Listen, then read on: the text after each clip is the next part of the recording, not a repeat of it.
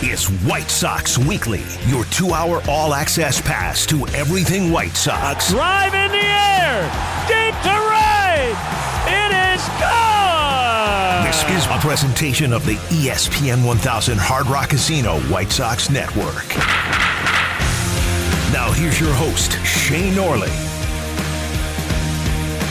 Good afternoon, or evening, depending on how you want to phrase it. Welcome into White Sox Weekly, 3:40 p.m. in Chicago.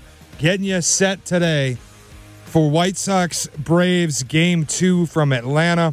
First pitch coming your way, 6:15.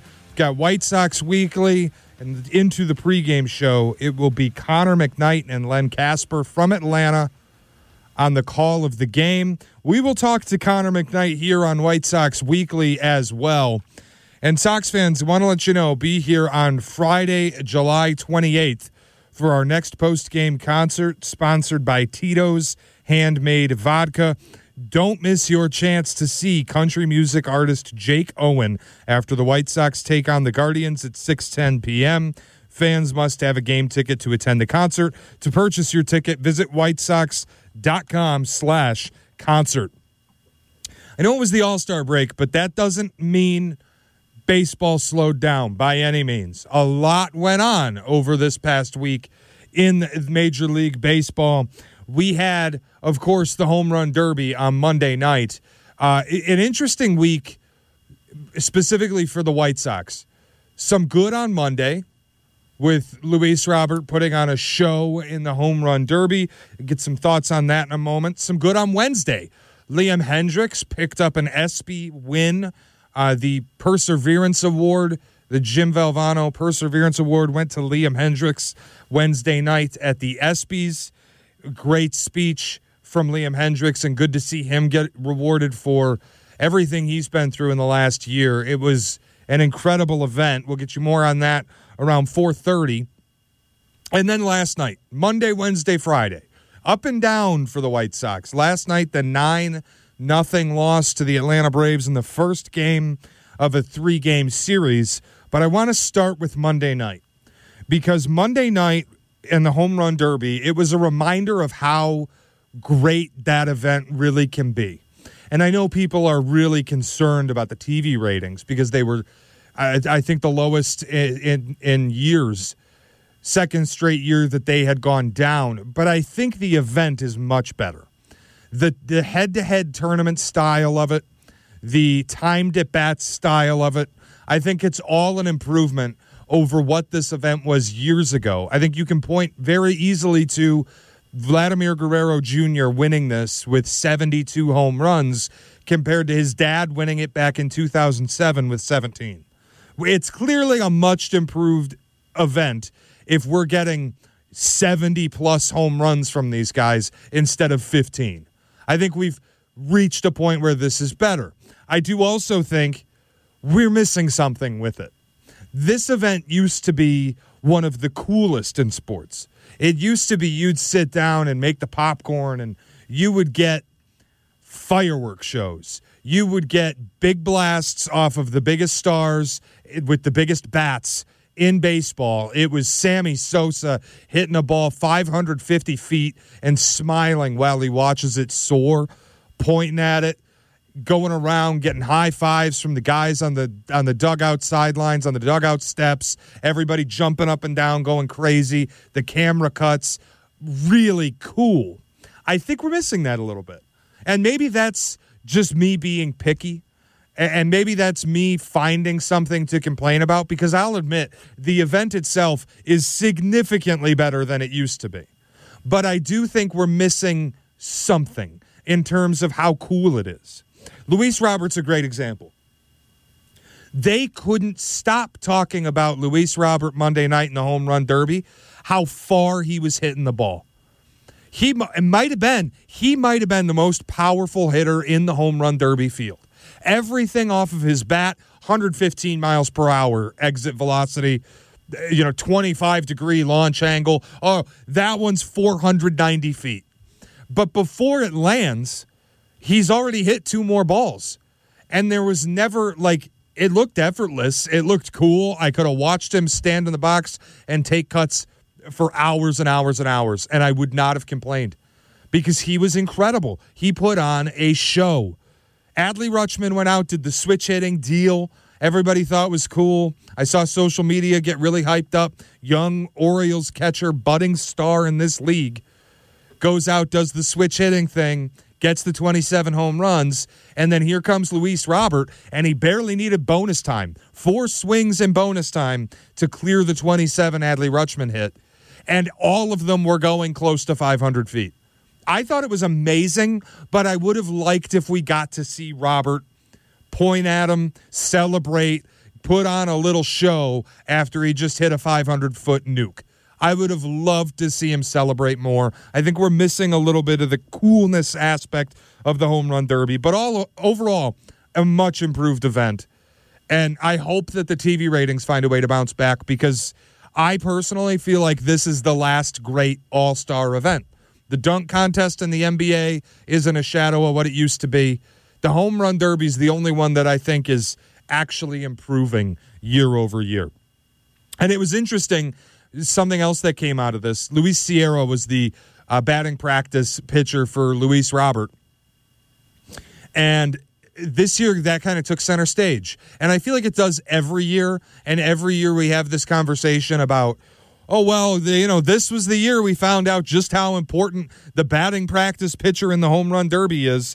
And this year, that was absolutely on the table because poor Pete Alonso. Poor Pete Alonso has his typical guy from his high school coach that's done this event with him year over year, practices during the season with Pete to work on things, to get ready for the home run derby, which has become Pete Alonso's premier event. He's been, one of the best at this event. And poor Pete Alonso, his high school coach, in the week leading up to the derby, blows his elbow, can't pitch the batting practice in the home run derby, and Pete Alonso's got to get some guy off the Mets bench to throw to him. And I'm watching this guy. Everybody's talking about it. This guy from the Mets throwing to Pete Alonso is giving him sliders down and away. And poor Pete Alonso can't get anything he can get a barrel on. He's got to take everything the other way. I thought Luis Sierra, the first round, did a great job. The second round, it's a little harder to judge. The spot got off a little bit when he was pitching to Luis Robert, but also we know Luis Robert suffered a right calf strain in the first round of the Derby, and I imagine that started to tighten up a little bit and took its toll on him in the second round. So he fell to Randy Arozarena. And then Tuesday night, we had the All-Star game. And one of the oddities of Major League Baseball was the American League had won 9 straight. And it's not like the American League has some wealth of talent that the National League has no access to. I think it was just one of those random things. And it looked like we would see another American League victory in the All-Star game for much of that game until a clutch moment, and you end up with the NL getting their first win in 9 years, 3-2. And then we get the TV ratings on this. The All-Star game wasn't well watched. And I start to wonder why that might be. And I think a lot of it is the score. You think about an All-Star game, you'd probably like to see more than 5 total runs. I remember the All-Star game maybe last year, 2 years ago in Colorado, and the total on the betting side being like 15.5. I think people, when you think of an All-Star game, you think of the NBA All-Star game and the 300-point totals that they'll hit. The game ends at 180 to 175. People probably want something more like that in baseball. 3-2, a pitcher's duel with the pitchers changing every single inning. I could see the casual fans zoning out of it. I enjoyed it. I wish the uniforms went back to the way they used to be after actually seeing that play out. Funny, last week on White Sox Weekly, we had a caller who said the number one gripe for him about Major League Baseball's All-Star game was their transition to American League and National League jerseys instead of everybody wearing their own team's uniform. And I think we saw that play out a little bit in real time. I didn't think it was a huge issue until Tuesday night when I turned the game on, and guys are subbing in and out of this game so much, it's hard to know who you're watching. If Freddie Freeman's at first base and then he just comes out, but the next guy looks similar to Freddie Freeman and is wearing the same uniform. You don't if you miss the broadcast saying who's in, who's out, you don't necessarily know. I think it took something away because there is also the aspect of regional baseball fans watching the All-Star game and trying to see their guy. You want to see your guy in the White Sox jersey. Luis Robert didn't play because of that calf strain, but the point stands. You want to see your guy in their jersey, in their uniform, out there in the field making plays. That doesn't happen when you have the individual American League, National League jerseys. So I thought that actually wound up being a good point. Wednesday, I told you, Liam Hendriks got that ESPY, and then last night happened. And I'm going to have a broader conversation about Michael Kopech in a little bit. We'll talk to Connor McKnight here, and I want to get Connor's take on the situation with Kopech.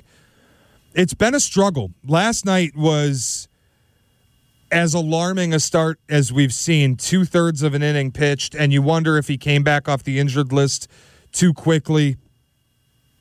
But his last 5 starts, he hasn't gone more than 5 innings. Here's the line last night, if you missed it. 2/3 of an innings pitched, 1 hit, 4 runs, all earned, 4 walks, a home run. That was the grand slam in the first inning from Matt Olson, and he didn't survive the inning.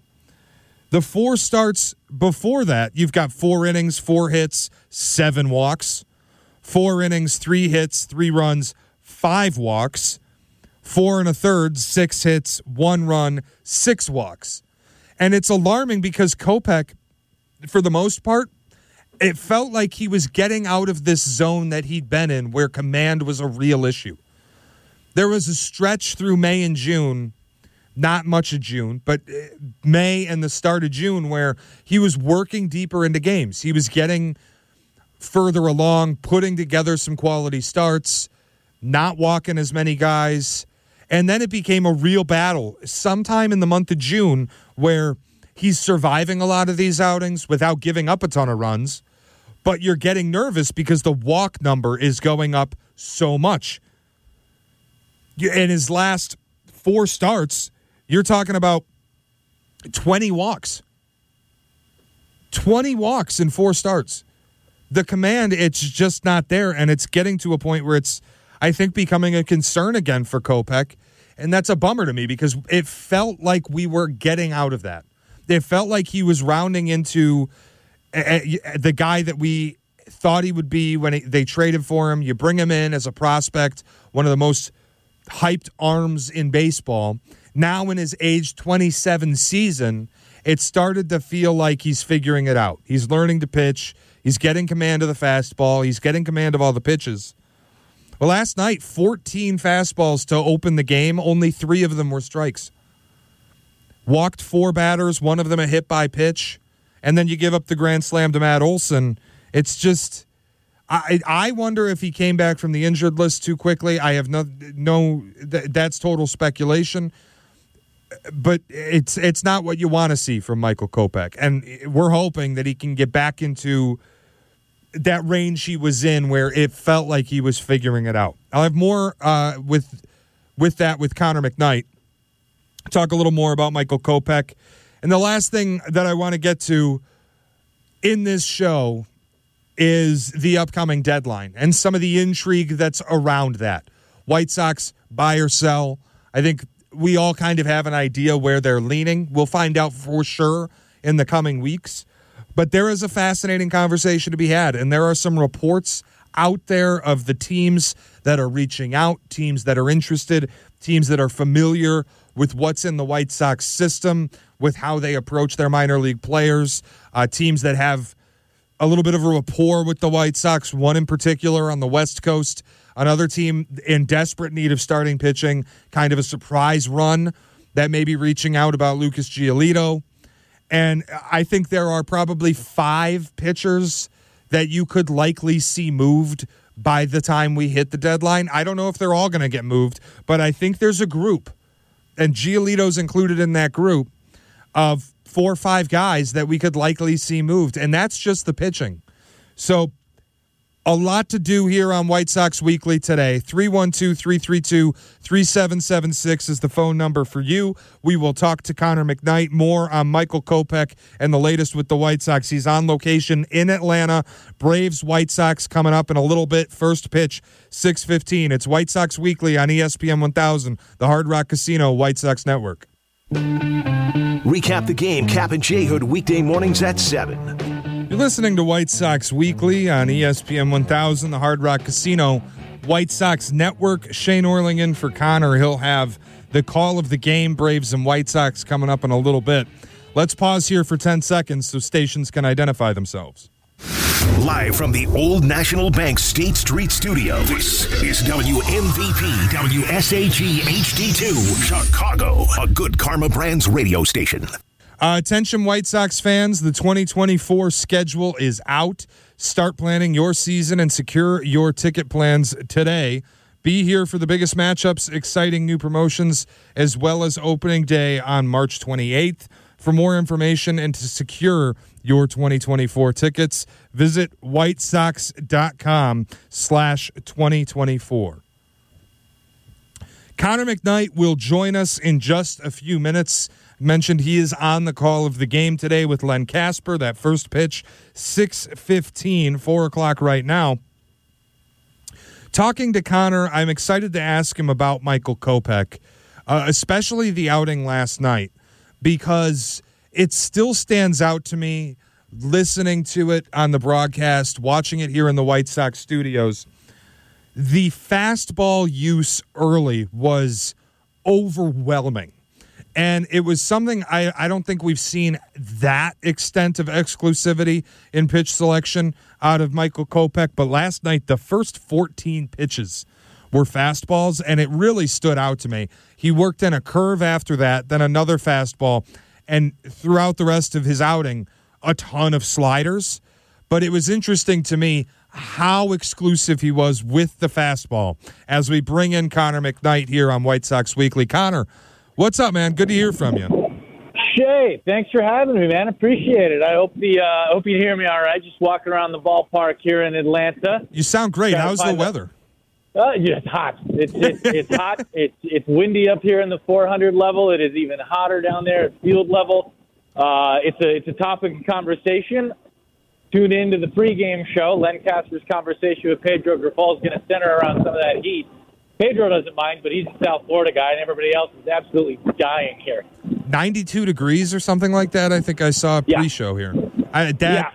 You're baking at 92 degrees, especially. It's one of those newer stadiums, right, where the field level's lower than the actual ground level, so it gets real hot down on the field.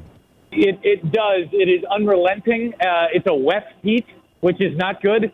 It's like you're walking through soup, all while being boiled alive. It's really something else. Connor, it doesn't sound like the most enjoyable experience, but we're glad you're out there working. I'm hungry, and I could use. I don't know where I'm going yet. It's my first time at the ballpark. It's all this other kind of stuff. Yeah, it's the whole thing. First time at the park. How is it? You know what? So I got here last night. My flight landed about 6 o'clock. Got to the ballpark about 7:45. So I missed, what you were talking about there coming back from the break. Well, I missed it live. I went back and watched it, but all the fastballs from Kopech and the struggles that mounted. But I like the ballpark. It's in a very suburban-y area. Like imagine if somebody plopped a very large ballpark like in Libertyville or something like that. That part of it's a little odd, but the actual park itself is very cool. The sight lines are fun. They had the 31st sellout of the year last night. There have been 46 home games for the Atlanta Braves. 36 sold out, or 31 sold out. So it's a packed house. It gets loud, and there's just a sense here too. I mean, this is very much the best team in baseball right now, the Atlanta Braves. And you go through all the numbers that they've accomplished, right? The home runs they've hit and all this stuff. And in every post-game press conference, these players are like, the hell with it. It doesn't matter. None of this matters until we win the World Series, and then we get to talk about these kinds of things. So they know what the goal is here after a disappointing run last year in the postseason after winning the whole thing in 21. I do want to ask you about the Atlanta Braves. I want to talk to you about that because I think we are watching a historic season that nobody's talking about. But before we get to that, I'm curious about Michael Kopech and what happened last night. 14 straight fastballs to open the game is unlike anything I've really seen from him. He's always relied on the fastball, but to be that exclusive with it, especially it seemed like his velocity was down a little bit. 93, 94, wasn't overpowering. What happened there? You know, it's interesting, Shea. It's a battery that works together, right? And there's a pitching infrastructure that's behind that, and meetings and everything going into the game where you've got a strategy set. And having watched it on repeat and not being here, like I said, my flight got in about 6 o'clock, so not seeing it live and not feeling it live gives it a little bit of a feel when you watch back. Because there's no way to watch that for the first time and not know, like on replay, and not know that there's 14 straight fastballs coming. Right. I would guess that there's a little bit of a confidence issue there, but not in the way that, like, you'd say, oh, he's just not confident in the slider, or maybe not confident in the changeup or whatever, a curveball, what have you. Kopech's got some agency in this, right? Signs go down from the backstop no matter who he's catching, or who's catching him, rather. And if you're not at the top of your game or anywhere close to it, and it's been a struggle for Michael over the last couple of starts, I wonder how empowered or how much agency you feel in shaking off a particular pitch. And maybe you just got to do that every now and again. You know, I think it's a lot based in confidence, but for a lot of different reasons. I think the kind of branch kind of goes in a lot of different ways from that issue of confidence. Today's starter, Lance Lynn, has kind of felt like the opposite. You brought up the struggle it's been for Kopech to get longer outings and the command. Lynn, it feels like, has rounded back into form and maybe gotten his confidence back. I've been wanting to talk with you about this too, because you brought up a point about the way he's using his off-speed pitches more than he has really ever. He's most of his career just been, you're going to get 60% fastballs, and that's going to be the way Lance Lynn's going to pitch to you. Now he's using the changeup a lot more. Yeah, and it's really interesting, too, because Fangraphs actually wrote an article. It's out today, and we'll talk about it some on the broadcast, about how the underlying metrics beneath Lance Lynn's kind of stuff tells you that he's just fine and having a really unlucky several parts of his season. Now, the walk rate is up, right? And I don't think that's necessarily unlucky, and that's probably led to bigger numbers when he does allow home runs. When you look at the strikeout rate he's got against right-handers, that fastball is still really good against right-handed batters. Everything he gives up in the air on the fastball to lefties goes out of the ballpark, which is just kind of wild to think about. It's like he's getting terrible hands at the blackjack table over and over again, despite the fact that he's got an ace showing. You know, it's really strange. So he has mixed in a lot of that off-speed to lefties, trying to keep them off this stuff. You know, the fastball's down about a half click, right? So that matters a little bit. The overall velocity's down a bit. The guy is getting a little older, but you know, he's a top 10 strikeout guy. He's top 4, I think, in strikeouts per 9 right now. The only guy that's Spencer Strider is going to be pitching for the Braves tonight is 1-1 in both strikeouts overall and strikeouts per 9. So if you're, I don't know, inclined to put some dollars down on the game, I would take the overall strikeout number and take the over. I'm just saying. But I think it'd probably be a decent bet tonight. Yeah, the other worry, you mentioned everything that goes in the air from a lefty leaves the ballpark. Not a good sign when you're playing this Atlanta Braves team that hits home runs at just the fastest pace in the history of baseball. Yeah, they pound, man. They absolutely pound. Slugging percentage is the name of the game here in Atlanta. Ball in the air is the name of the game as well. You know, and last night the White Sox grounded into what felt like 17 double plays. I know that's not possible, but it felt like they hit into every single one of them that they could find. And that's just kind of been in the name of the offense for the White Sox. There have been far too many ground balls hit for this team. And you look at the Braves, and they're very much the opposite. You look at the lefties in this lineup. Ozzie Albies is a switch hitter, but obviously can swing it from the left side. He's got 22 home runs. Eddie Rosario can pop one, even though he's having kind of an average year. And then Michael Harris at the bottom of that lineup. He hits 9. Matt Olson goes without saying, right? You kind of brush past him. Obviously a very dangerous man who swings from the left side of the plate, but there's some other lefties here that could be some trouble. Connor, I'm going to talk more about the Braves later in this show, but I want to ask you, because Brendan Riley and I were having a conversation yesterday, where would this team, you're getting your chance to see them live this year, where would they rank among the best you've seen? The numbers that they're putting up, I was reading last night, they would be the 7th team, I think, in the history of baseball to be first in both team ERA and on-base plus slugging. All while missing 3 of their top 6, but depending on how you want to cut it in terms of true talent, all while missing probably 3 of their top 6 starters, which is unbelievable. You talk about the depth and the adaptability, the work out of the bullpen they've been able to get, the overall offense. Here's the other thing that really impresses me, and we were just talking about this a little bit down there in the clubhouse. They've got 4 guys who have played 90 games. That's every single game on the schedule for the Braves this year. They have 9 guys who have played over 75% of the games, and that includes catcher Sean Murphy, who has played 68 and is in the lineup for number 69 tonight. That is incredible. It's also somewhat lucky, right, that injuries haven't popped up. But second half swoon can happen, right? I'm still yet to claim this is one of the best teams I've ever seen because there's still a lot of baseball to go. And I was around for the 98 Yankees and all these other, ball clubs that really made runs through the steroid era, which bears mentioning, but still played some really good seasons. So I think they're in the running. This Braves team is probably in the running right now to be one of the top 5 I've ever watched. But it's on pace for Shea. It's not there yet. Yeah, of course. And do you expect them? I mean, you look at their month of June and the first half of July. Do you know what their record is since the calendar flipped to June? People talk about the Reds being on this hot streak. Try 30-6, Connor. Yeah. It's you mentioned it too. People aren't talking about the Braves, and I'm not entirely sure why. Like, Ronald Acuna Jr. got second billing at the All-Star game because Shohei Ohtani is a thing, and that's at least understandable. Yeah. But it's not like the Atlanta Braves haven't been here before, right? They won 14 straight division titles when we were kids. Or maybe it was 16. Like, this is a storied franchise already, despite only one World Series in those 14 or 16 straight. I forget exactly how many. But this is something else, and they're packing him in at the ballpark to watch it, I'll tell you that. Well, you talk about Acuna, a true superstar in this league, the steals and the home runs at a historic pace in the first half of the season, and it felt like more people were talking about Elly De La Cruz not being at the All-Star game than they were talking about Acuna being there. He's got a chance to be the second player ever to have a 40-homer, 40-double, 40-steal season.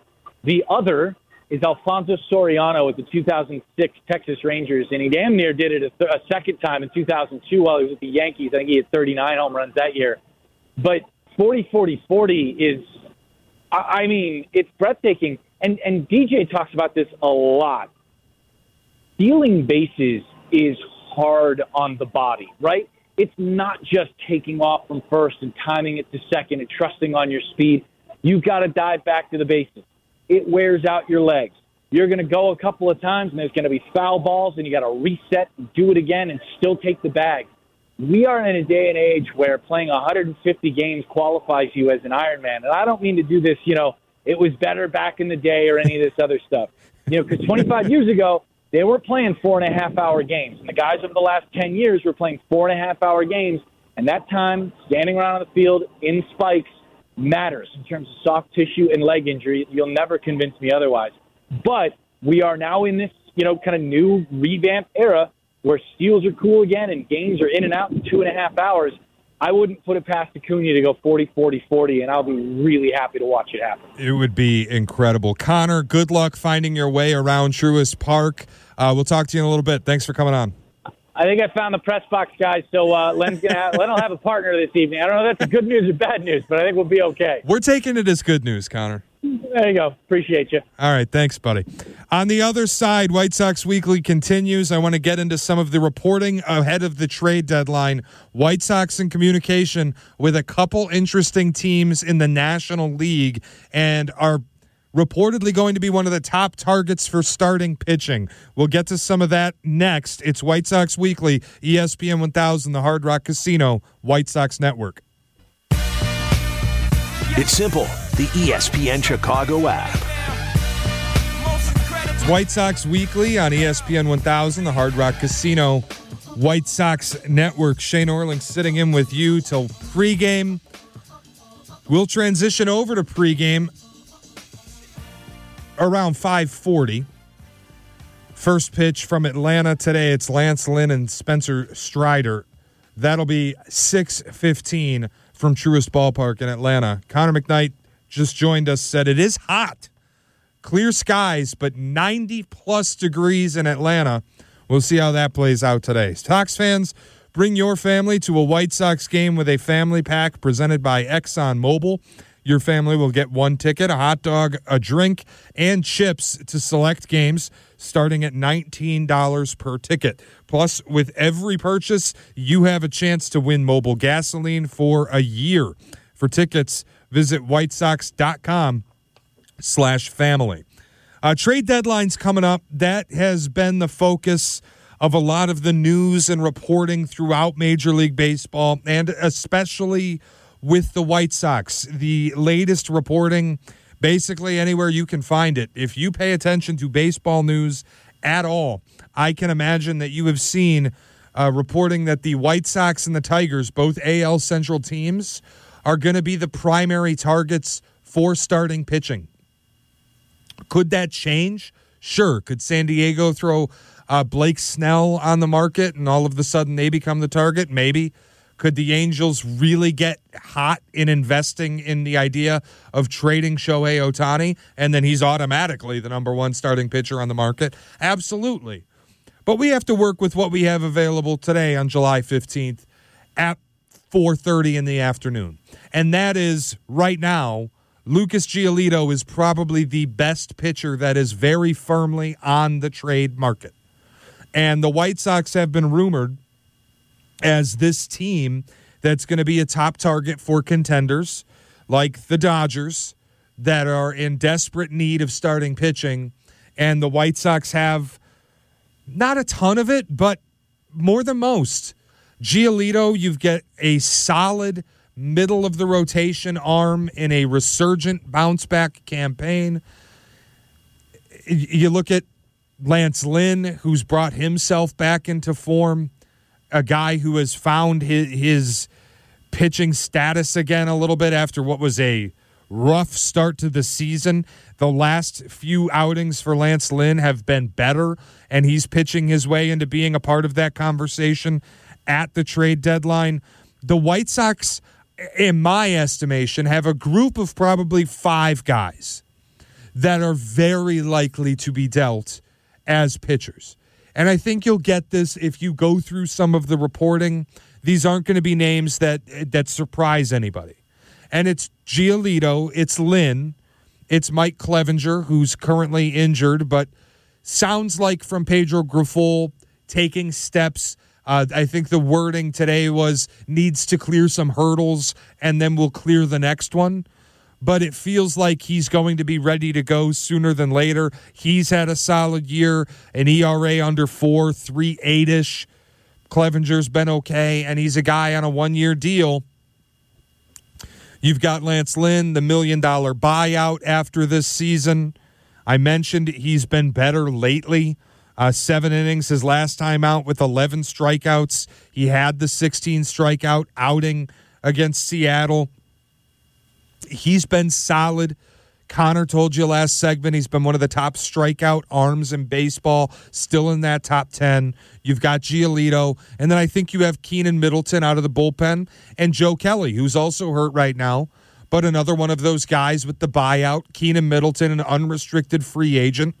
These are the names that it just, you don't necessarily want your team to be in position where they're selling, but these are the names that I think are the likeliest to not be here, just because at the end of the season, there are either very easy outs regarding their future or they're unrestricted free agents. And typically with those guys, doesn't make a lot of sense for a front office to hang on to them. So then you start to think about destinations. Well, if I'm a White Sox fan, there's one destination that makes me a little nervous, and that's the Los Angeles Dodgers.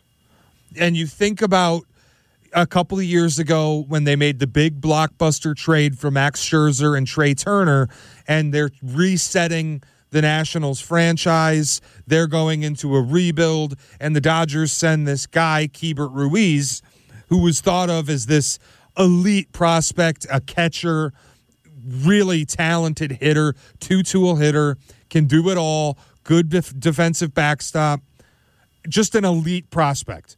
Somebody that would come out of the Dodgers system that everybody would want, would be a stud in Los Angeles, and they were willing to give him up to acquire Scherzer and Trey Turner. They didn't win a title, but if you look at what Keibert Ruiz has done for the Nationals since that deal, not a lot. And when you look at the history of the Dodgers getting into some of these deadline trades, I'm not telling you that you're going to lose because you're dealing with the Dodgers. But if I'm a fan, if I'm a White Sox fan, I would get a little leery. This is a team that doesn't lose deals a lot. I think a part of that could be their development staff is miles ahead of everybody else. It's fact. Everybody that they call up is good. Them and Atlanta. It doesn't matter how loaded the farm system is, what the level of prospect is. Tampa is this way. Houston is this way. The development staff, the analytics staffs, the research staffs are so far ahead of everyone else that maybe it's just if that prospect had stayed in Los Angeles and come up and played with the Dodgers, he would have been great. But because he went someplace else, it doesn't pan out quite that way. They do have some solid players. They have multiples at the catcher position. They have multiples at a couple positions. They have starting pitching coming up in their system. I think you could get some things back for Giolito. Maybe you crack the top 5 of their system. I don't know that you get number 1, but you get a top 5 prospect back from the Dodgers. Then it just becomes a case of you have to develop that player and make them good. The other team that has been really rumored here is the Cincinnati Reds. They've gotten hot, took first place in the NL Central, and with Ellie De La Cruz, it's a team that they don't have any idea how good they are. They're just walking out and playing ball and winning baseball games at an unbelievable clip. And it's good for the Cincinnati fan base to have talented baseball, to have fun, exciting baseball in Cincinnati again. But they're in a position where maybe they want to give up a little bit of their farm system to get somebody like Lucas Giolito. And if they're going to win the Central and try to make a push and be involved in a playoff chase, that's another destination that's been rumored. So right now, the point is, Giolito is headlining the pitching market. Now there's a question of timing, because you start to think about getting this done at the appropriate moment. You don't want to handcuff yourself as we get late in this.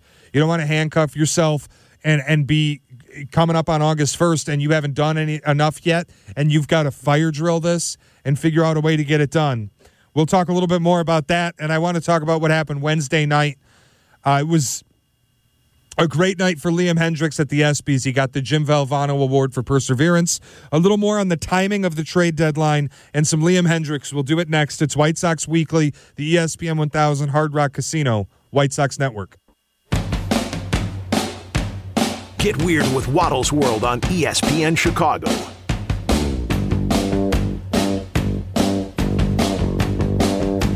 It's White Sox Weekly. Shea Norling sitting in with you, taking you up to... Well, we'll transition with me to pregame at 5:40. It'll be Connor McKnight and Len Casper on the call of the game. First pitch from Atlanta at 6:15. Lance Lynn on the hill for the Sox. It's Spencer Strider, the young star pitcher for the Atlanta Braves. 6:15 first pitch from Atlanta. Sox fans, don't miss your chance to watch the Sox and Cubs battle it out in the Wintrust Crosstown Series from a private Diamond Suite on July 25th and 26th. Diamond Suites include a customizable food and beverage package to make your outing a success. For more information, visit whitesox.com/suites or call or text 312-674-1000. That's 312-674-1000. Talking about the trade deadline, and I mentioned in the pitching staff, there are probably 5 arms that are fairly good bets to be dealt by the August 1st trade deadline. And I told you those 5 arms. Lucas Giolito is the headline across all of Major League Baseball. As it stands today, probably the top name that's been put out as the number 1 target for starting pitching in all of baseball. The Reds reportedly have been in contact with the White Sox. The Reds have gotten hot, have take a lead in the National League Central, feel like they can contend but need starting pitching help. Lucas Giolito reportedly a top target for them. The Dodgers and White Sox, who share a facility in spring training, are very familiar with one another's systems, could be in contact. Lucas Giolito, a Los Angeles guy, could be an option for the Dodgers. Their rotation has been mediocre at best, and they've lost their anchor, Clayton Kershaw, to injury for a little bit. They're going to need rotation help. Giolito could be the top option for them. Now, could Blake Snell parachute into this market? Sure. Could Shohei Ohtani parachute into this market? Of course. But as it stands today, Giolito feels like the number 1 name. The other names I offered to you, Lance Lynn could be on the chopping block. As far as the trade deadline block, you've got Keenan Middleton, you've got Joe Kelly, who has the $1 million buyout at the end of the season, and you've got Mike Clevenger, who was brought in on a 1-year deal, hurt right now, but put together a pretty decent year, ERA under 4, bit of a bounce back. White Sox could shop him as well. There is a school of thought that I heard recently, listening around the league, some of the radio shows, some of the talk shows, and some of the reporting, that you don't necessarily want to wait until July 30th, July 31st, August 1st, and be right up against the deadline trying to fire drill some of these deals. That it could behoove Rick Hahn and the White Sox to strike early with this, because there's a thought process that a team acquiring Giolito might value him more if they get 13, 14 starts instead of 11 or 12 if you get him right at the deadline. I don't know if that has a huge impact, but I think it is something teams think about. What is the value paying per start? If you get 1, 2, 3 bonus starts out of him, is it better to make that deal earlier? The other thought is, if you make these deals earlier and you get them done now, what you don't want to have happen is the deadline comes and all 5 of these guys are still on the team. If all 5 of them are on the trade block, because then you run the risk of only getting 1 of them, only getting 2 of them traded. And then Sox fans wonder, why are we holding on to these guys who are going to be gone at the end of the year regardless? We've heard that reported. It has been reported Giolito at the end of the season likely gone, not going to be a member of the White Sox. That does feel like, if you're a fan, if you're watching this outside looking in, well, then there's one option. You trade him at the deadline. So the timing, I do think, is interesting as we sit here July 15th. And, yeah, you've got 2.5 weeks until the deadline, but that doesn't necessarily mean wait, and we'll do this all right at the buzzer. There is a school of thought, and I think it's a decent one, of try to get things done earlier. Strike while the iron is hot, as the saying goes. Maybe you don't give San Diego or Los Angeles, the Angels, the opportunity to inject Blake Snell or Shohei Ohtani into this market and dilute what you could get back for what you have if you do this earlier.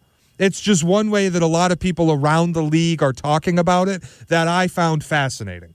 I found it to be a fascinating conversation, this idea that a team would value getting what you could call extra starts out of a pitcher that they would be acquiring instead of acquiring them for 11 starts and paying a premium just to get 10, 11 starts out of them. You pay the same premium, but you get 13 or 14.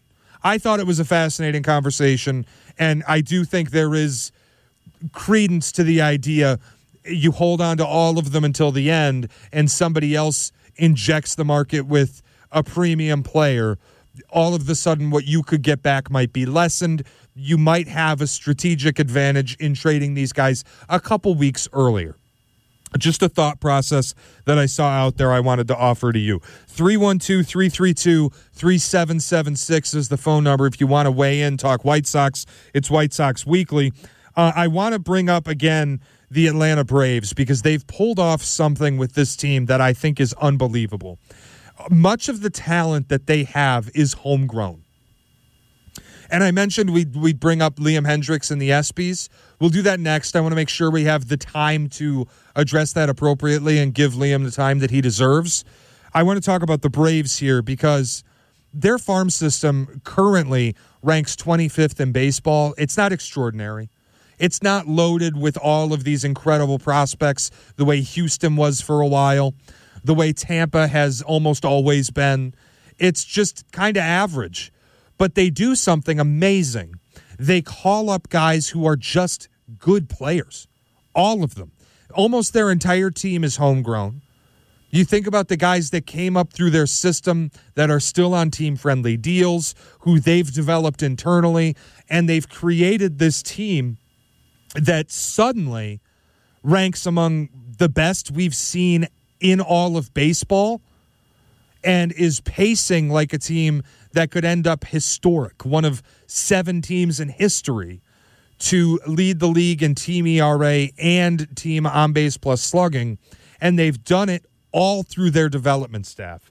I think when you look around the league, and if you're a White Sox fan and you're looking for how does this get done in other markets, how do other teams manage to build year in, year out contenders, the Braves don't necessarily have a ton of high-profile names. Ronald Acuna, sure. Spencer Strider, sure. Matt Olson, absolutely. But it's guys like Eddie Rosario and Ozzie Albies that round this thing out that are just quality ball players. And you put them in a lineup that's full of quality ball players, you end up with a team that's pacing for history. That is 61-29. That's just gone on a stretch where they're 30-6 since the calendar flipped to June. And they've done it in a way where they're just bringing up good guys from their system, developing them into really high-level players, not necessarily superstars. Ronald Acuna, again, superstar. You get one of those. But the Braves have found a way to bring up 6 or 7 dudes who you're not going to recognize them walking down the street, but they add to what is the best team in baseball. So it's easy to say, yeah, the best team in baseball, that's the model that you should chase. But I think the way they do it is especially unique. They're not loaded with talent in the farm system. They're not loaded with major big contracts the way the Dodgers are with multiple $200 million deals, the way the Yankees had done it for years. They do it a little differently. And I think it's something that if you're a Sox fan, you can look at and go, that's something we should bring here, is the ability to develop just names and turn them into high-level players that round out a really good team. Liam Hendriks, Wednesday night at the ESPYs, accepted the Jim Valvano Perseverance Award. I want to talk a little bit about that, and you'll hear his speech next on White Sox Weekly. It's ESPN 1000, the Hard Rock Casino White Sox Network. Follow Chicago's Home for Sports on Twitch, ESPN 1000 Chicago. It's White Sox Weekly. Shea Norling sitting in with you. I'll have the pregame show at 5:40. First pitch from Atlanta coming up at 6:15. Lance Lynn against Spencer Strider as the White Sox have Game 2 against the Atlanta Braves, the best team in baseball tonight. This is the ESPN 1000 Hard Rock Casino White Sox Network. Join us on July 29th for a pregame Sox Crawl day party presented by Vizzy Hard Seltzer. Enjoy the summer vibes, Sox baseball, and a party in the outfield with live entertainment from our Sox DJ. This crawl features food and beverage happy hour specials, exclusive co-branded sunglasses, and more. And I believe Sox DJ is not Darren Jackson. It is actually the Sox disc jockey there, not Darren Jackson. Just want to make sure that's clear. To purchase tickets, visit whitesox.com/soxcrawl. That's whitesox.com/soxcrawl. I talked a little bit in the open on White Sox Weekly. It was an interesting week for the Sox. Monday, Wednesday, Friday. Monday, you've got the wonderful show Luis Robert put on in the opening round of the Home Run Derby. Friday, you've got the return to baseball with a bizarre stat line for Michael Kopech. But Wednesday was maybe the best night of the White Sox all year. And it was a night where a guy who is among the best personalities in Chicago sports, not just the Chicago White Sox, among the most recognizable relief names in all of baseball, and one of the most deserving, nice, easy to root for people in Major League Baseball, and certainly with this Chicago White Sox organization.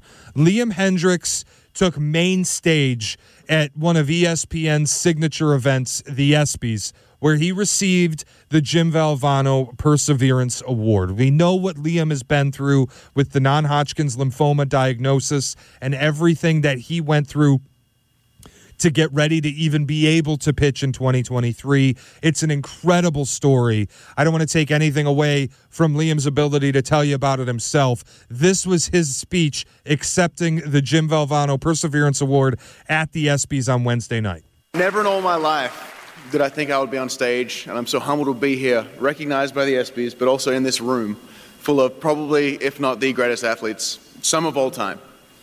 It's such an honor to be here. I want to thank everybody for it. But look, cancer changes you. There's no doubt about it. Going through this, it changed me for the better. There's a lot of times where I'm sitting out here thinking about what I could have done differently, what I could have done differently in my life leading up to this moment. But you know what? Everything in life is short. Life, it's just trivial. Things are just trivial when you go through something like this. It doesn't matter what's going on. It doesn't matter how it goes. All that matters is that you just live life your way. Do it fly by your own seat. Fly by everything you want to do yourself. And that's all that really matters. I mean, I was 33 years old when I got diagnosed with stage 4 non-Hodgkin's lymphoma. Not exactly the offseason I had planned this year. But it is what it is, and all you can do is tackle it and advance. It turned out that, obviously you heard in the video, that I pitched pretty much all of 2022 with non-Hodgkin's lymphoma. That was an eye-opener. Like, I didn't feel too many symptoms, but I had some lumps around, and it just shows you the power of the mind. When you don't think anything's wrong, and you believe that you can do anything, you can do anything. I was throwing 100 miles an hour while going through stage 4 lymphoma, and then coming back after doing chemotherapy, 4 rounds of chemo, 8 rounds of chemotherapy and 4 rounds of immunotherapy. Came back and was able to get out there and throw 96 miles an hour. That isn't physically who I am. That's all this. That's all mental.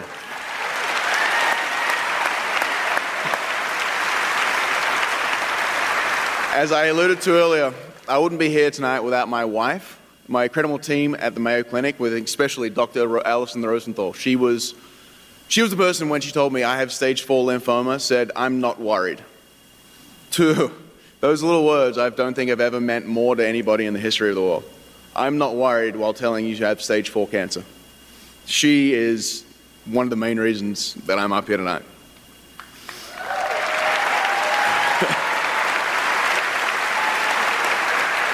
I want to thank the Chicago White Sox organization for your constant faith in me and allowing me to still be a part of the team during chemotherapy while coming into spring training and being able to kind of get in, do all my work. I mean, that got me off the couch, and that's big.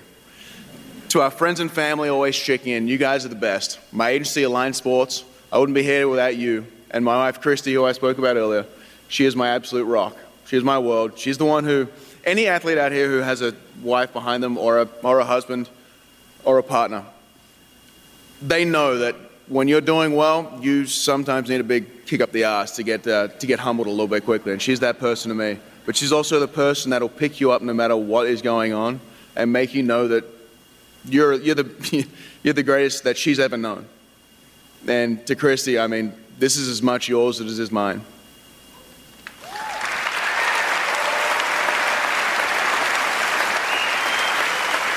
As you can tell, cancer isn't something you fight alone. Nobody fights this alone. My care team, family, and friends, they encompass my entire heartbeat. They were my lifeline when I didn't know if I could overcome this.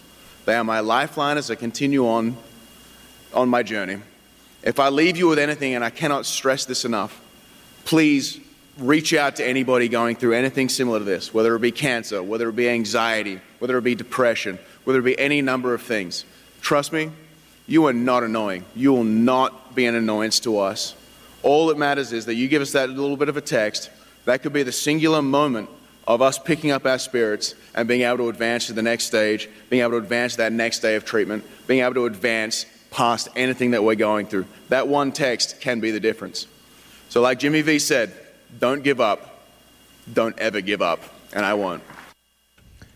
What stands out to me about what Liam said there, and it was powerful stuff, to even see him on that stage, to see him pitch this season. You think about a guy who received his diagnosis in 2022, and when he went public with it and all of the lead up to this season and the thoughts and ideas that maybe he wouldn't pitch again, to be able to not only pitch again, but to be on that stage and receive that award and offer a speech where the crux of it was not even about himself. It was about what he feels like he can do for others. It speaks to the kind of human being that he is. Outside of being a high-level closer in Major League Baseball, outside of the talent, outside of the guy who, after he gets a strikeout, has an expletive-laden rant on the mound, screaming as he's coming off the hill, pumping his fists, jumping up and down. That's easy enough to root for as a baseball fan. When you see someone with that level of energy, with the level of leadership that he brings to the White Sox clubhouse, that's easy enough to root for. But then when you think about him as a human being who's gone through this, and on the other side of it comes out, and still at the forefront of his mind is this idea that he can serve others, that he can be a resource and an inspiration for other people, for people in regular walks of life, for people who are not afforded the privilege and the access that being a Major League Baseball player gets you. And this is a guy who, in Oakland, went through a little bit of everything, struggled a lot, got sent down, had to really have a flip, and he's talked about it. There's a great column from a month ago, Tori Rubenstein, NBC Sports Chicago, where Liam said you can kind of take a look at his career and you can see, just even in the numbers, the moment where his process changed and he decided to attack guys instead of let the game come to him, and his career revitalized. He went from a guy who was going to be bouncing in and out of the minors and kind of just a middle arm and a deep bullpen to an elite closer in Major League Baseball, an all-star caliber type of pitcher. And you can just see where that change was. And I think it's fascinating for him to have the self-awareness to then go, I'm going to take that same attitude to the battle with cancer. And then to still be on the other end of it and talking about how everyone else remains more important than him. It makes him just an unbelievably attractive person to root for as a fan. And not just as a fan of baseball, but as a fan of people. And you go through some of what Tori Rubenstein wrote about Liam Hendriks and his wife, Christy, and how Liam saw his wife's tarot card reader to change his mental approach and how it worked for him. And the way that before he signed with the White Sox, he had to make sure that the team had a pride night because it was important to Liam and his wife that they represent inclusivity in every walk of life. I think it just speaks to the level of human being that he is. Outside of baseball, I think it's important that we highlight this, that the White Sox and Liam Hendriks, they have one of the most likable human beings in sports. Not just the most talented guy, not just a guy who's going to go and get you 3 outs and be electric doing it and pump up the clubhouse and pump up the dugout and throw curse words around when he's coming off the mound, but a guy who walks the walk, who means what he says, and who really just puts everybody else in front of himself. I think he's exemplified as one of the best leaders in the sport, and maybe not just in baseball, maybe in all sports. So hats off to Liam Hendriks, going through what he went through and having the ability to come back and not just pitch again, but be on that stage on Wednesday night, a national stage where he could represent this team and he could represent himself in a way that you can't say enough about how great it was. And I'm just thrilled for him and for his wife, Christy, and their family that he's able to be in a position where he's on the injured list, yeah, but he's going to be able to pitch and continue his career. And I can't wait until we're at a moment in time where we can see Liam back on the hill being what he is, attacking hitters and being over the top and a just bundle of energy. I love watching him. I loved his speech at the ESPYs, and I'm very happy for him and his family. White Sox Weekly continues next. It's ESPN 1000, the Hard Rock Casino White Sox Network. Greeny 10 to noon weekdays, ESPN Chicago. It's White Sox Weekly on ESPN 1000, the Hard Rock Casino White Sox Network. A lot still to do in the final few segments here of White Sox Weekly as we take you up to my pregame at 5:40. Len Casper and Connor McKnight will have the call of the game from Atlanta as Lance Lynn is on the hill against Spencer Strider of the Braves, their young starting pitching star. 6:15 first pitch will take you to the call of the game at 6:05. And Sox fans, start planning your group outing to the ballpark. We have party areas of all sizes that can be perfect for you and your group. Learn more about our spaces, including the CIBC fan deck or a patio party. For more information, visit whitesox.com/party or call or text 312-674-1000. It's 312-674-1000 for more information. A little bit of a lineup gamble that took place about a month ago, almost a month ago exactly today. June 16th was the big lineup shakeup for the White Sox that saw Andrew Benintendi enter the leadoff slot and Tim Anderson enter the 2-hole. And there's a piece in the Chicago Sun-Times this morning from Daryl Van Schouwen, who talked to Pedro Grifol about this decision yesterday. Tim is in a bit of a slump. Entering last night, Tim was 2 for 23 in his previous 5 games and 11 for 88 over the last 22. Last night, 2 for 4 with a couple singles in that 9-0 loss, the first game of the series against the Atlanta Braves. The numbers on Tim, we will get to in a moment. I have to pause 10 seconds here for station identification. Live from the Old National Bank State Street studio. This is WMVP WSHE HD2 Chicago, a Good Karma Brands radio station. Talking about those numbers on Tim Anderson since the day, June 16th, almost exactly a month ago, that Tim moved from the leadoff spot to the 2-hole in the lineup. Batting 160, a 188 on-base percentage, a 187 slugging percentage, -3 weighted runs created plus. It has been a struggle for Tim. Now, Tim Anderson is a all-star caliber player when he's right. He is a professional hitter when he's right. He has done it at this level for a very long time. And Sox fans, like, we see what you say. Sox Twitter, we see you, we hear you, and we get it. When you see the numbers on Tim since moving to the 2-hole in the lineup, there's a lot of wonder from Sox fans about how you continue to bat Tim Anderson second. routinely throughout the league, this is seen as the slot where your best hitter hits. The Angels bat Shohei Ohtani second. He's the best hitter in baseball. That for many, many years, they hit Mike Trout second. The analytic era has become the era where your best hitter, the best guy every day that you can roll out, bats second. It should be the guy who gets on base, who hits for power, who hits for average, great contact, all of that. And Tim Anderson, no matter where he's hit this season, just for whatever reason, has struggled. The full season numbers are not great.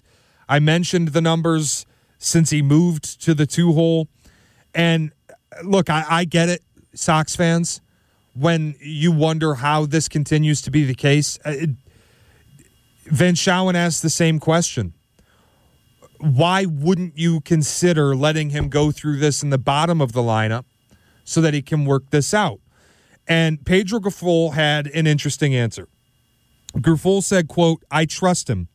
I believe he's going to turn this thing around and be the player he's always been. Why not? Why shouldn't he be? He works his ass off. He's out there early, took 45 to 50 minutes of batting practice. He thinks this game. He's smart.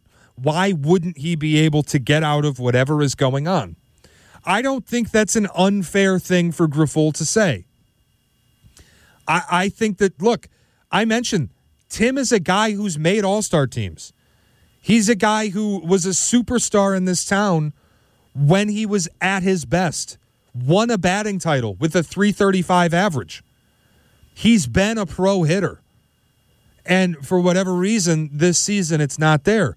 But I don't know that Pedro Grifol is totally wrong to have the faith in his guy. And maybe the All-Star break and some time away from the game is exactly what Tim needed. 2 for 4 last night, a couple singles. One of the few guys in this lineup who actually was able to hit against the Braves last night. Charlie Morton, the starter, was fantastic. And Tim got on base. Tim did what he used to do. He got on board with a couple contact singles. You start to wonder if maybe there's a bit of a turnaround. He put together a couple game stretch a few weeks ago where he really looked effective. There have been flashes of Tim Anderson as we knew him. And I think Grifol is just figuring, play the averages, and eventually you're going to get Tim Anderson back. Grifol mentioned, quote, "It's just a mechanical thing. Maybe he doesn't feel right." Quote, "He's always hit and he's going to hit again." And added again, quote, "There's no need to take him out of that number 2 spot." So this isn't a move that's going to happen. This doesn't sound like a change that's going to be made, some dramatic moment where you see Tim Anderson batting 7th, 8th, or 9th. He's going to be a mainstay in the 2-hole. And you kind of just hope as a White Sox fan that maybe the first half was an aberration. A lot going on in Tim's personal life. He's talked about it. A lot going on maybe off the field. Sounds like some things going on mentally. Sounds like some things going on mechanically. And the All-Star break could have been the great elixir. That's got to be the hope. If you're a White Sox fan, and if you're a fan of Tim Anderson, getting a few days where, look, he wasn't in the home run derby. He wasn't in the All-Star game. He's been in both of those events. Wasn't this time. And you get some time where you take 4 or 5 days where it's not all about baseball, where it's not the day-to-day grind. And maybe you get right and you get in a better headspace and you come back and you're that hitter again. And when you have a guy who you have 1,500 some at-bats of him being a pro hitter, of him being a high-level player, and then you compare it against 200 first-half at-bats where he just was a mess, I don't think it's totally unrealistic to think the averages slide back the other way. Here in the second half of this season, look, we know what the story is on this team. It's been a disappointing year. You're probably at a point where you're going to reset things, and there are reports out there from local reporters. I think John Greenberg mentioned next year they're looking at a payroll that might be less as they go through another rebuild process, a retool process. I think those things can be much faster than the average fan thinks when they hear the term rebuild. A lot of times it sounds like a lengthy, painful process. It can be. There are teams where that's true, but there are teams where, look, I've mentioned the Reds sold last year, and all of a sudden they're first in the NL Central. The Diamondbacks sold. They're first in the AL West in a tie with the Dodgers. This doesn't have to be long-term painful, and if you are of the belief that the averages slide back towards Tim, and he starts to be the player that he's been for his entire career instead of the player he was for 3 random months, and maybe the All-Star break was what could help him out and get him back into the correct headspace, I don't think it's crazy to keep Tim in the 2 spot. Here's the deal. At this point with this team, yeah, you'd like to put the best hitters in the best positions to succeed, but the reality is this White Sox team is not going to be playing for contention. This White Sox team is not going to be playing to win much. Why not keep Tim where he feels more comfortable? Why not keep Tim in a place where maybe he's happier and go out, get a couple hits tonight after a 2-for-4 night last night, start to string some good games together? And we could be talking about, look, this season might not end the way everybody hoped it would with an American League Central Championship and an appearance in the postseason.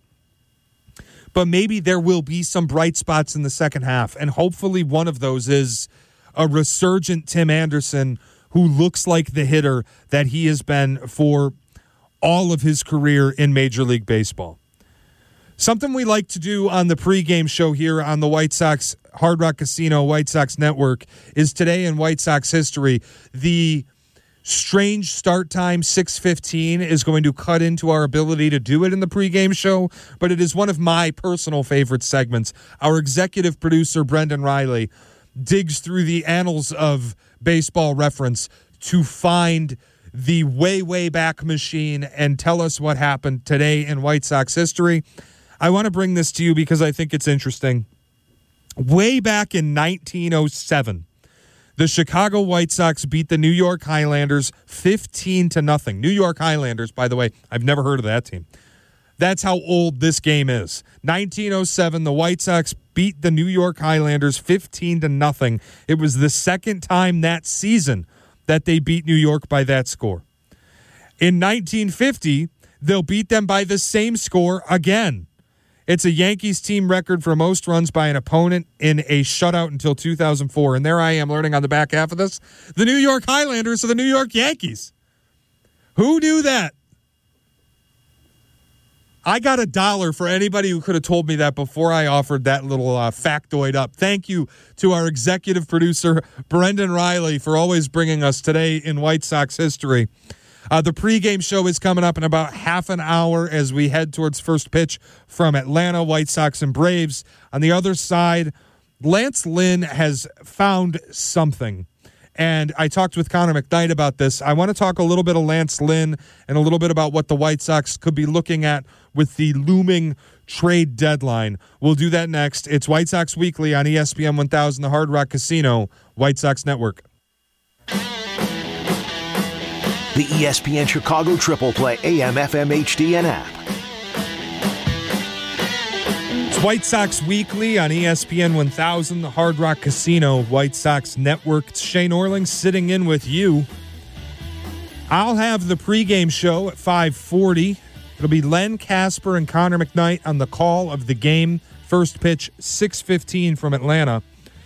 Calling all travel baseball players, 15U to 17U. Don't miss your chance to try out for the White Sox Elite Travel Team on July 17th and 18th at Benet Academy from 4:30 to 7:30 p.m. It's run by former MLB player Jim Aducci.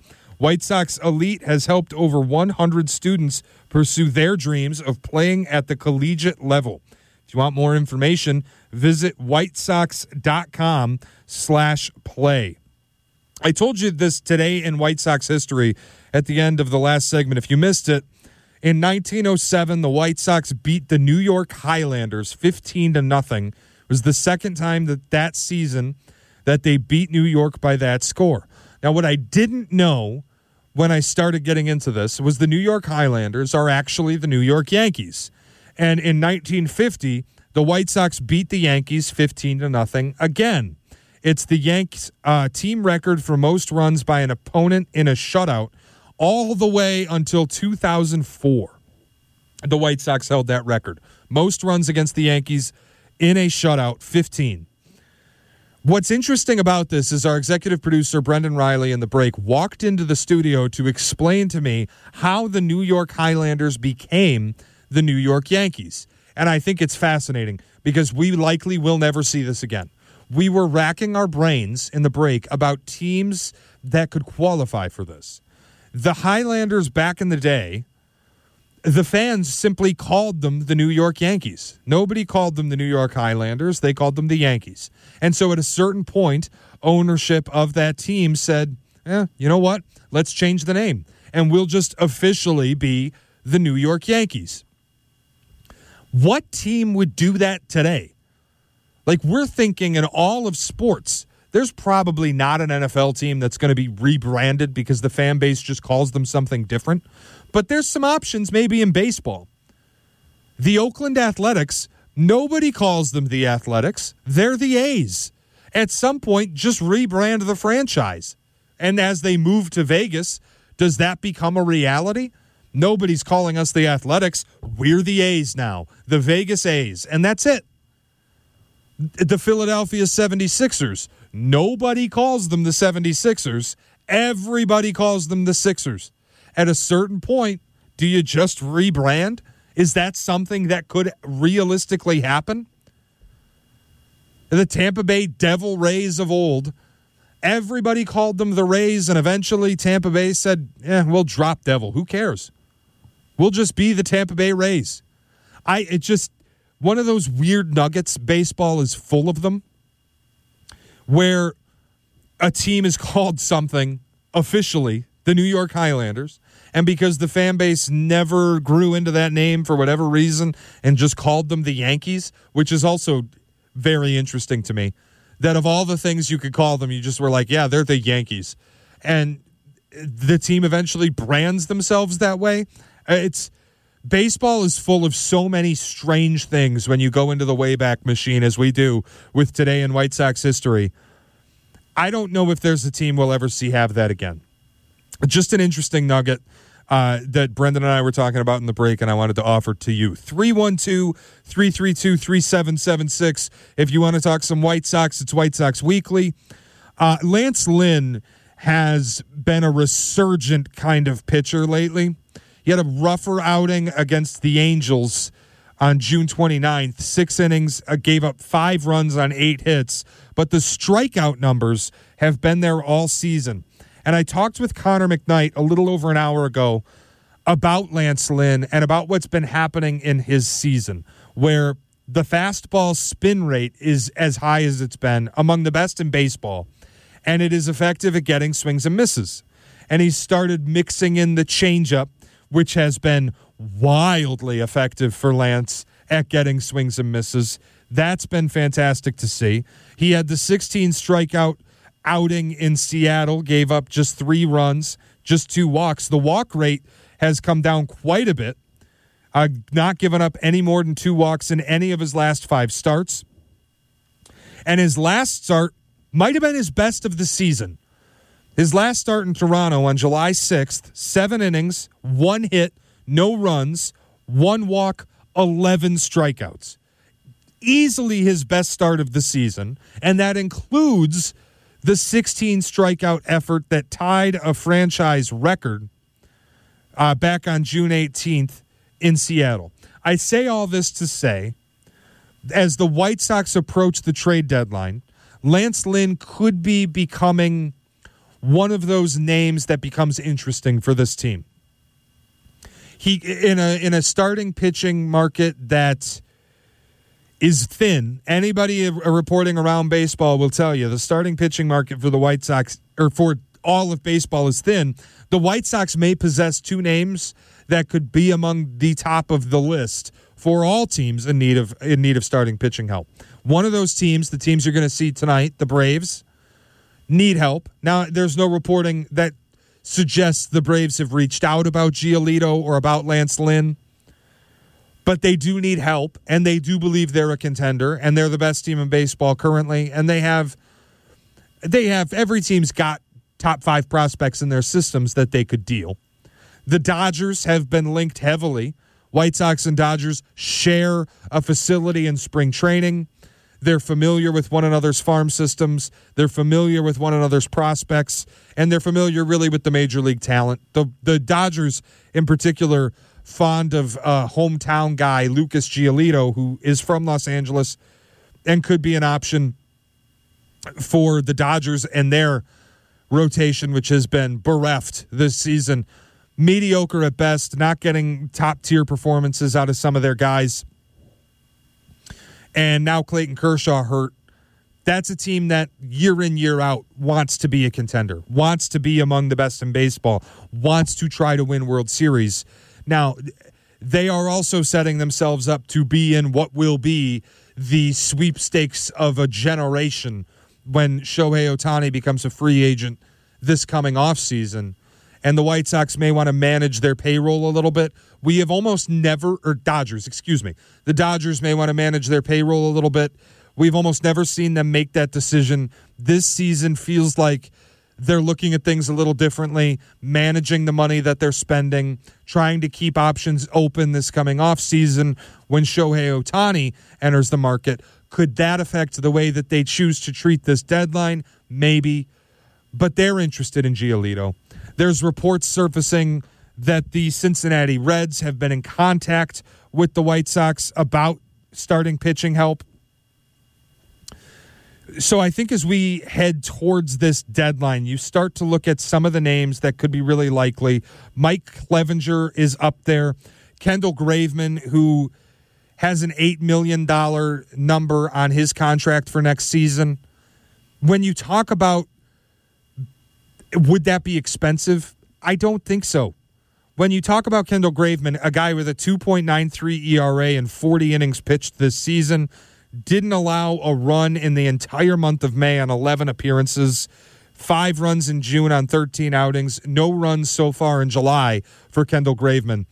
$8 million is not some massive expense for a guy who could be an anchor in the back of a bullpen of a contender. I don't think the fact that he's not a rental would scare someone off from buying in terms of Kendall Graveman. And then Tim Anderson, who we just spent some time talking about. It's been a struggle in this move to the 2-hole, but he continues to come up in the reporting as an option that a team could look to add in their infield, whether at second base or at shortstop. Could we see Tim Anderson get traded? I'm not sure. The first half of the season was such a struggle. But again, Pedro Grifol will tell you as much as anybody, he's a guy who has hit at this level. He's a guy who has been an all-star, won a batting title. He's as good as anybody when he's right, and it could definitely interest a team.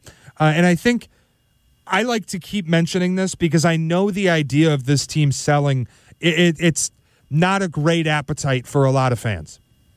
It doesn't taste good going down.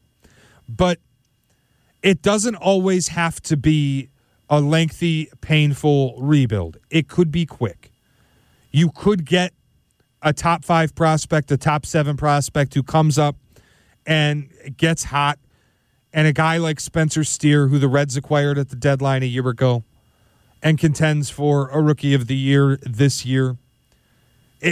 Those things can happen.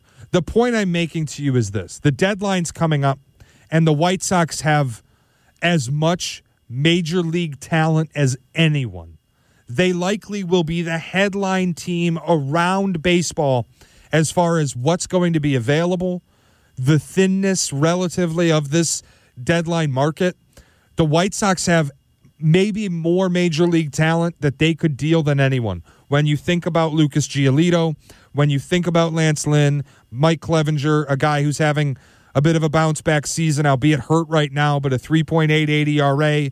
He's been good when he's been healthy and could be a solid middle-of-the-rotation arm for a contending team. You talk about Kendall Graveman, Joe Kelly, Keenan Middleton, who's an unrestricted free agent, Tim Anderson, there are names here that the White Sox could lead the charge as we approach the deadline.